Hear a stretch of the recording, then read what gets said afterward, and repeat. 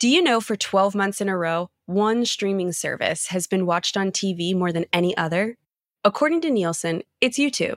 But this isn't your usual streamer. This is where game day fans become 24/7 fans, where you can find your favorite artist, plus every fan cover and live show in existence. With millions of creators, billions of fans, and all the content we love most, there's only one YouTube. Here's your closing bell brief for Monday, March 13th.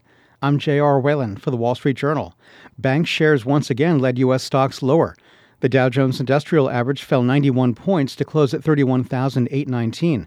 The S&P 500 was down about 6 points, but the Nasdaq posted a gain for the day, up 50.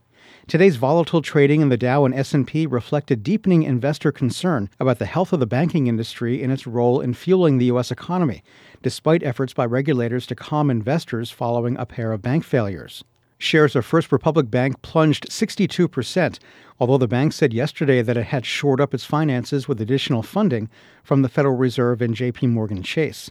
The KBW Nasdaq Index of Commercial Banks and the SPDR S&P Regional Banking ETF each fell about 12%.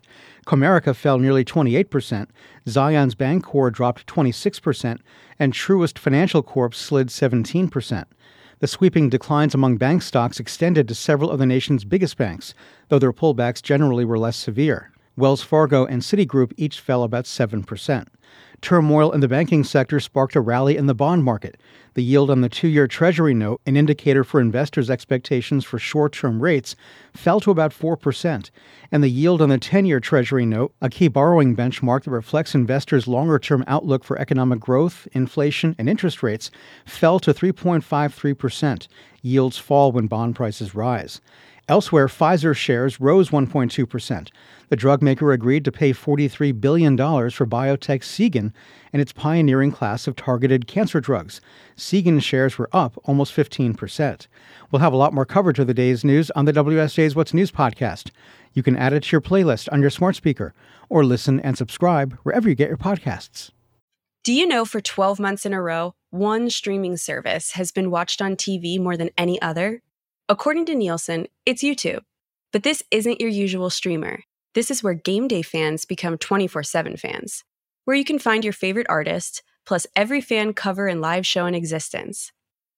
With millions of creators, billions of fans, and all the content we love most, there's only one YouTube.